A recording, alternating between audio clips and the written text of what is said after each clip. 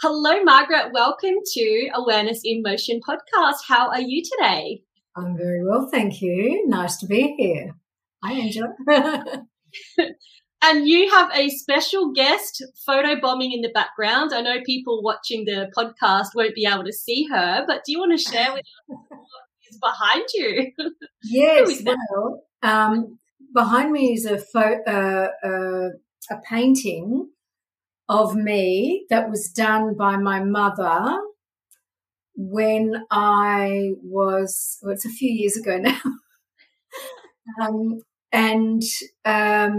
It's actually relevant for a couple of reasons. That's why I'm wearing the same kind of colours today, just so people realize it's me. Yes, and the reason that it's relevant is because it is of the age. I was then of the age when I just completed my Feldenkrais training, or maybe I was in the middle of my Feldenkrais training. But anyway, it was at that era. And there's also some identifiable how do I describe it? Postural issues, I guess I could say, that relate to how I came upon this journey. So I could talk about that whole thing now, or wait till you get onto that and start the journey. Okay, so that's while you were doing your training. Before you came across the Feldenkrais method, what was going on for you? What made you decide to want to begin the journey to understand this work more? Yeah, so I was in my early 20s and I had been handpicked for an amazing job, which was a national position in a non-government organisation, and I was doing research and policy I'm just going to sort of reveal a little bit about my age. We didn't have these things called computers then. So I was handwriting, and I had somebody who was my secretary who did the typing for me. And I was very, very committed to my work. I travelled around. I organised lots of events. I did lots of consultation. I wrote lots of policy, et cetera, et cetera. I did lots of lobbying to the government and so on. And I started getting terrible pain, and eventually it became so severe that I could not work.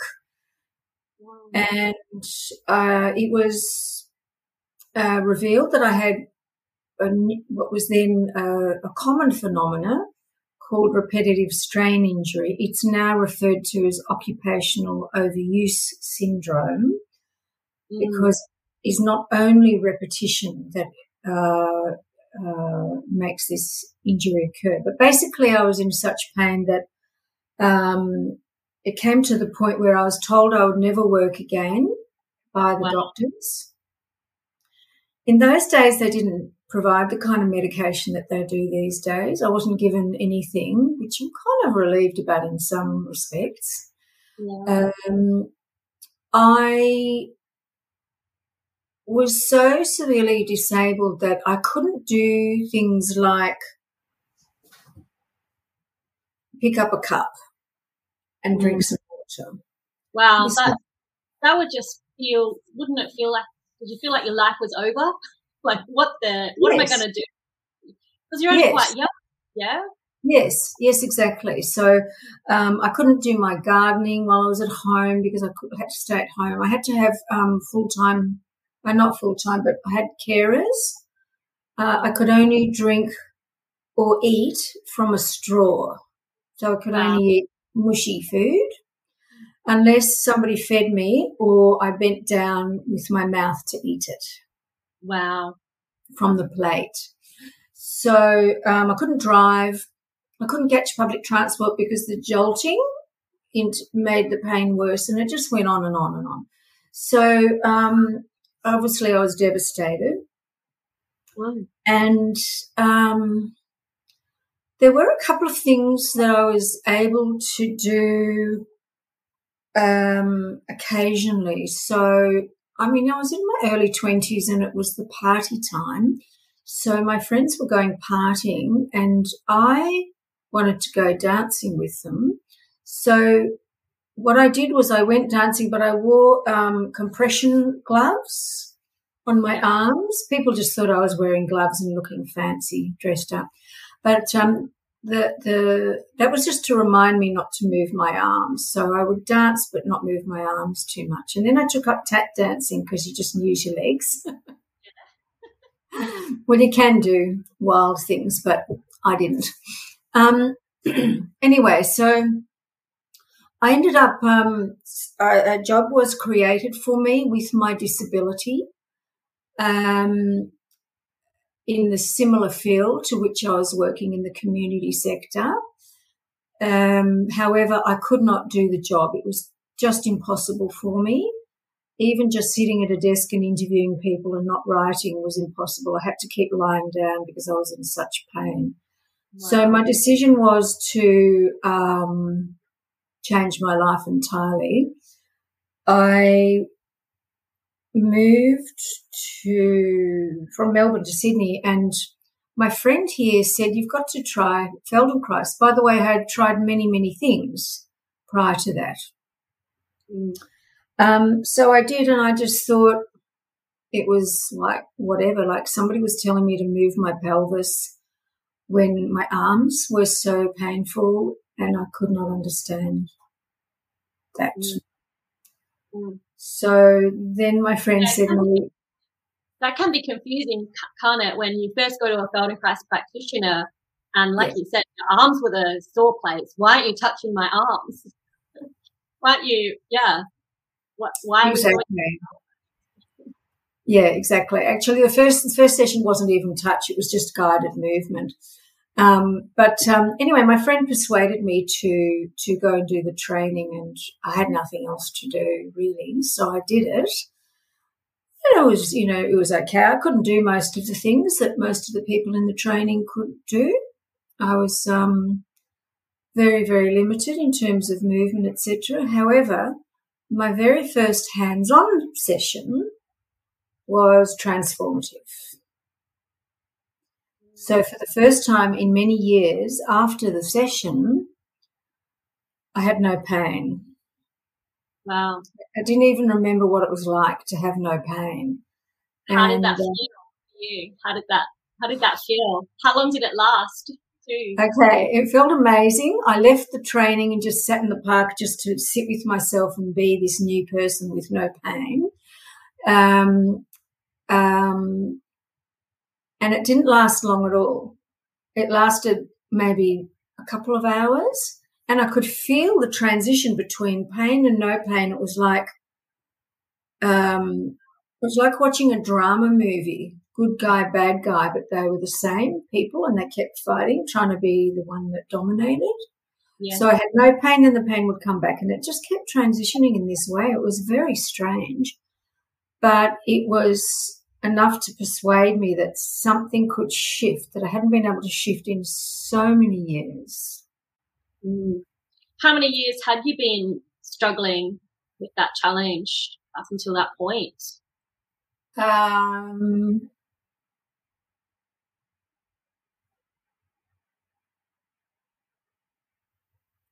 Maybe 4 or 5 at that point. Wow. Significant amount of time then. Oh yeah. And then by the time I did the training and completed the training, I was still in pain, but not to the extent that I had been. I was then more capable. But the pain was almost zero, let's just say. I finished the training. I got a job again in my previous occupational field, working in policy and research. And by this time we had these things called computers. Oh, fancy. And nobody really understood this idea of what we now call ergonomics. And within a very short time, my pain returned. And I obviously was devastated. I tried to quit my job, but they said, no, why don't you just go part-time? And they sent me to a practitioner, a physiotherapist who was a Feldenkrais practitioner. Oh, good. Completely coincidentally. Oh. And I don't know. Things like that happen in the world. What's that? It's lucky. Those things they do happen for a reason. Amazing. And I remember to this day some of the strategies that she taught me. Anyway, so then I started teaching. I was only working part-time. So then I thought, you know what? I'll start working out how on earth we sit at a computer and how that's going to work effectively for us so that I don't end up in pain. And I started teaching sitting in the office classes. Pioneering the ergonomics. Yes.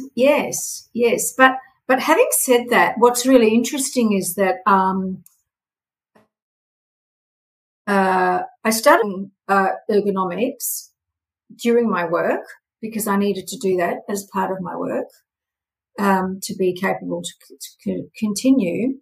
And I contacted by telephone then multiple ergonomists around Australia, experts in the field.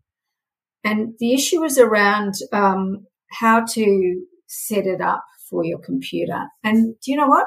None of them had the same strategies. Wow. None of them had the same strategies. They had completely different ideas on how we should set ourselves up to sit at a workplace with a computer.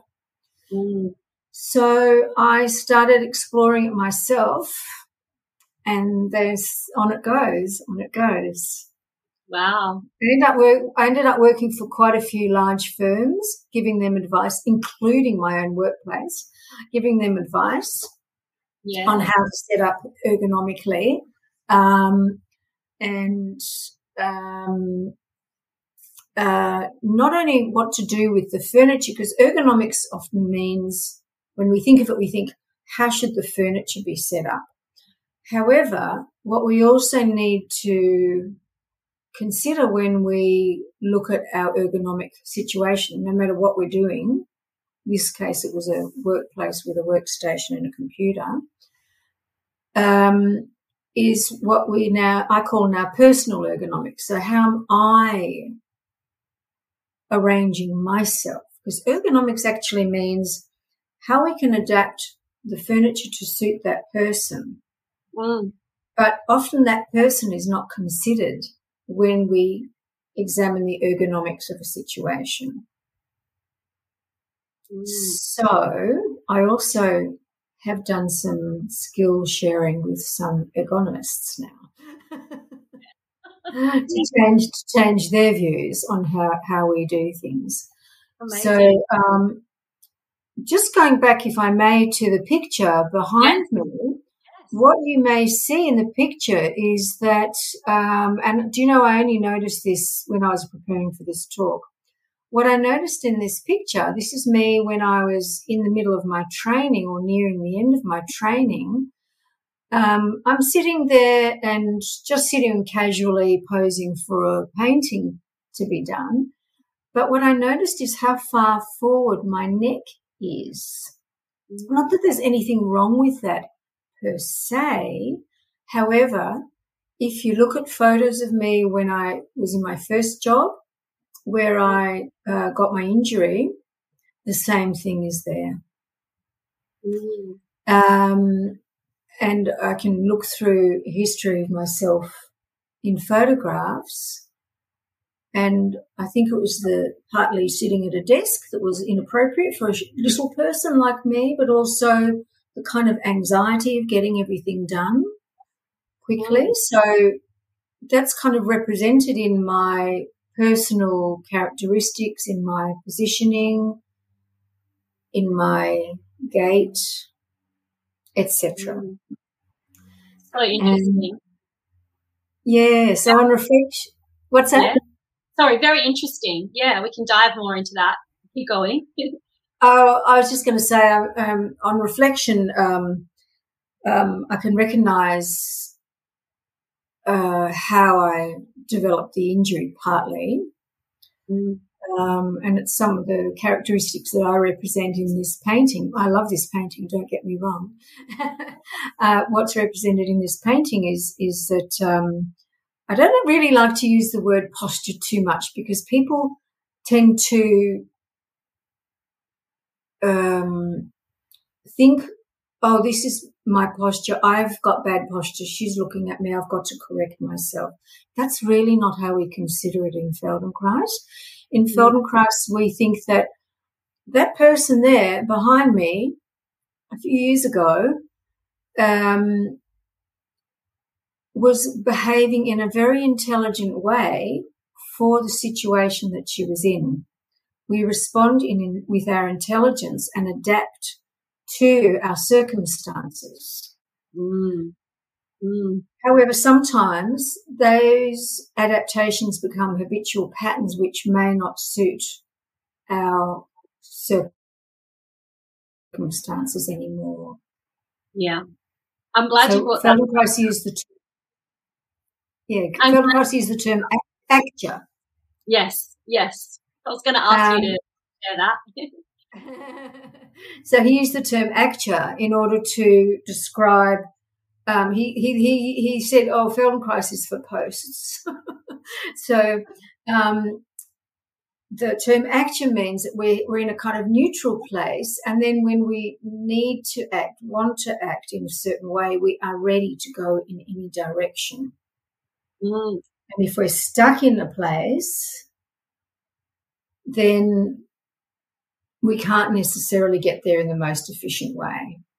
Yeah. I'm glad you brought that point up. So often when I meet someone and I say I'm a Feldenkrais practitioner or a movement specialist, you straight away don't they stand up taller? That's my posture, like you just said. Yes. Really, it's not about that at all. But in passing, it's hard to dive into that. Yeah. So interesting. Yeah. So when it comes to working with your clients, are you still doing the same work now that you've been going into businesses, or does it look a little bit different? Oh, no, I have that available in terms of presenting to businesses and government departments and so on about different ways of sitting and different ways of setting up your workplace environment. You may notice that there are trends in businesses. So one trend for a while was sitting on those large balls. One trend was sitting on those seats where you're kneeling on the seat. Now the trend is standing desks. I was going to ask you about standing desks and your my take on that. They're all very interesting and they're all very adaptable. What I think is that it will depend on the circumstances. It will depend on the person. I personally think sit-stand desks are pretty good compared to the sitting balls, because what happened with the sitting balls, the theory was I must sit here because this is what I've been advised to do, and I'm going to, it means I can move around. However, what people did was they gripped it so they could focus, and they'd end up folding and gripping. So almost like a fear response. I'm going to lose my balance. I don't need to work. So stuff like that can happen. I actually have a sit-stand desk. I'm sitting at it right now. I actually love standing while I'm working most of the time, but I also have a tall stool that I sit on sometimes if I don't want to put it down. I also sit on the floor a lot at a lower table, so change it up, I say. Yes, I do that too. So I've got I'm at home right now, so I've got a set of different ways that I can organise myself. My standing desk is my ironing table. Yeah. With a box on top to place my computer. And I have different stools for different situations.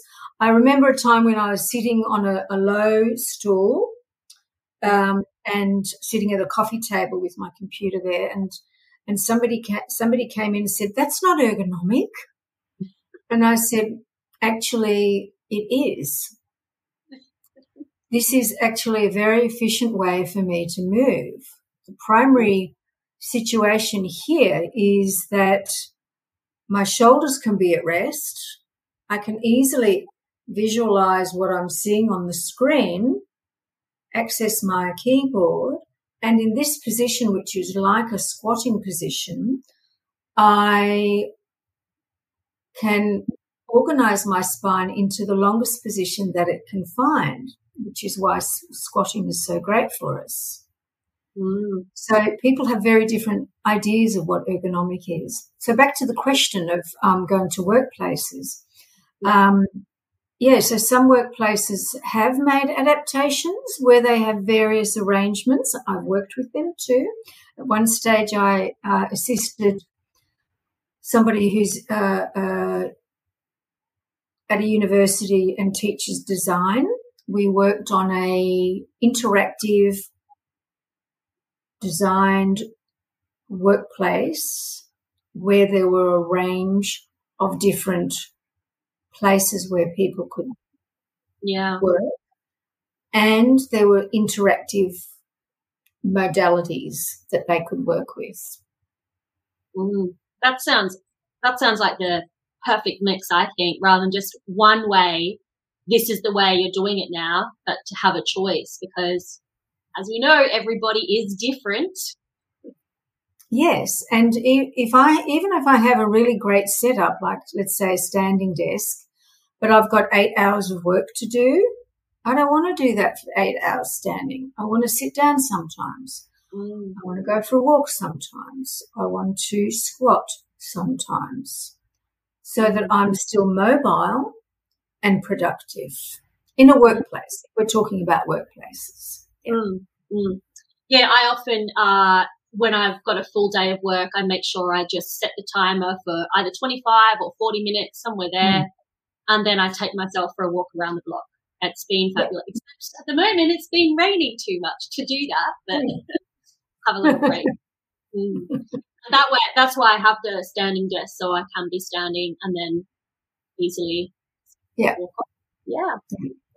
So just so you know, so my speciality area, I get a lot of people who have workplace injuries, such as occupational overuse syndrome. But I have a couple of other speciality areas, which is just changing the subject a little bit. Do you want me to tell you that? Let's dive into it. Yeah, so I have worked for many years in tertiary institutions with performance artists, so actors, musicians, and dancers primarily. And then external to the tertiary institutions with athletes. Wow. Yeah, so that's just super fun. Yeah, I bet. They're great. They're a great community to work with. Well, it's amazing. But what's really interesting is that the musicians, for example, the course that I teach the musicians is actually about how they can ergonomically, including their instruments, which is not a computer, how they can ergonomically set themselves up so they don't get injuries. So I walk into a room with a whole lot of students who are studying music, all varieties, including singing, production, piano, cello, whatever. And I say, hands up who's got an injury. So many of them, and they're quite young, have injuries. It's quite distressing. So we go through all of the different kind of processes that they can learn so that they don't get an injury. So, for example, a violinist has one arm using the bow, and the head is on a tilt. which is fine for the situation. It's just that how do we get out of that situation so that we don't end up with an injury? How do we unravel that? Similarly, actors, believe it or not, and it's not only that I teach about how to resolve injuries, but actors have injuries primarily in their knees. Wow. Because they work on stages which have a slope. Mm. And they're constantly trying to manage their balance in this way. Occupational hazards. Yep. So all of these things. And but that's not all I do. We also look at how we can move creatively and effectively and realistically. Yeah, because when they are embodying a certain character, understanding the tensions within that character's body to portray that character is so important. Exactly. Yeah. Without stereotyping the character. Yes, exactly. Absolutely. Yes. So, it's been fabulous talking to you today. Is there anything you want to share? Where can people find you? Is one question. Okay, so I've got a website, feldenkrais.net.au. I'm also on social media, primarily Instagram and Facebook at this stage. So Facebook, Margaret Kaye Feldenkrais. Same with Instagram. On Instagram, I share different things to what I share on Facebook.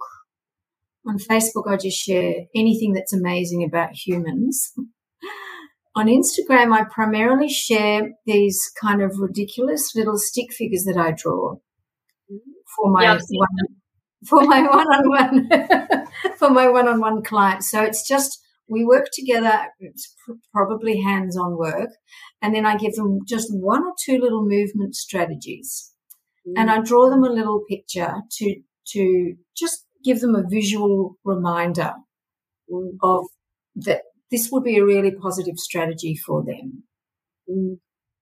I love your stick figures. They make me feel like I can draw too.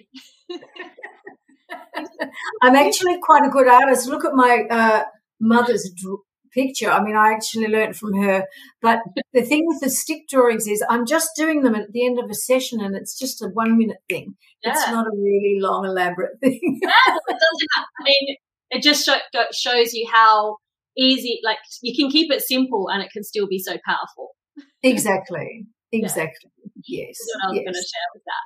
Yes. Now, well, we will link to those in the show notes of the podcast. Oh, thank you. Yeah. And just to let people know listening, you can find us inside the Movement Online Academy. And if you have any questions for Margaret Kaye, you can actually type the @ in the academy and start typing Margaret's name, and then the name will pop up and you can tag her, or you can pop straight over to her profile and say hi. So, yeah. Is there anything you want to leave the audience with today? Anything you'd like to leave them to think about? Where do we start with ergonomics? Where do we start with unraveling what we might be working with from our situations that we've been faced? And okay, so I do have a series of recordings that I made called Sitting Easy, which you can access via my website. They're on special at the moment. So they were designed for the sitting arrangements in a workplace environment where you're sitting in a computer. Some of them, and then some of them in the series are about the other kinds of strategies, some of which we've talked about. So, for example, some people, if I say we're going to squat, they go, oh, no, that's because we're not used to it in our Western culture. But it's actually takes you through processes that make these strategies much more available. So that's Sitting Easy. Yeah. Awesome. Just so you know. Yeah. What else can I say to finish off? It's always a difficult question if I haven't prompted you before we begin. Let's see. Well, I'm in Sydney, but I do online sessions, just so you know. And I have worked with people around the world, which is fun. So we can do online on-screen sessions. There are different ways that we can manage that. Similar with my group classes, that you can come in person now to both of my weekly classes, or you can join. Newtown in Sydney? Is that where your classes are, in Newtown? I've got one class in Sydney, and I've got one class it used to be in Coogee, or just nearby in the eastern suburbs. When lockdown started, we went to an outdoor park, Centennial Park. However, then the rain came, so we stopped that. And tomorrow we're starting again in person in the hall. Awesome. Oh, that's exciting. We get a beach view. Yeah. I went to school in Randwick, and so I used to go to Coogee Beach all the time. It's my favourite. It's so lovely. Yeah. Yeah. So we're doing that tomorrow. Be careful of the waves at Coogee. So. What's that? The waves at Coogee Beach are the dump. They dump you right on the sand, don't they? So just be careful of that. Sometimes. Yeah. I like to go to the seaside pools. Yeah. Yeah. Just in regard to those classes, because we're just starting up again, if you come in person, you can bring a friend for free. Nice. And if you come in person, you get a free coffee. Get to hang out a little bit longer and have a coffee chat. What's not to love about that? I think I'll have to come over and attend a class. Okay. I love a free coffee. If you come online. Yes, sorry? If you come online, you just come online. I'll bring my coffee. Okay. Fabulous. Well, thanks so much, Margaret. It's been lovely. Lovely to talk to you. Yeah. We'll hopefully see you soon in the academy. Okay, great. See you soon.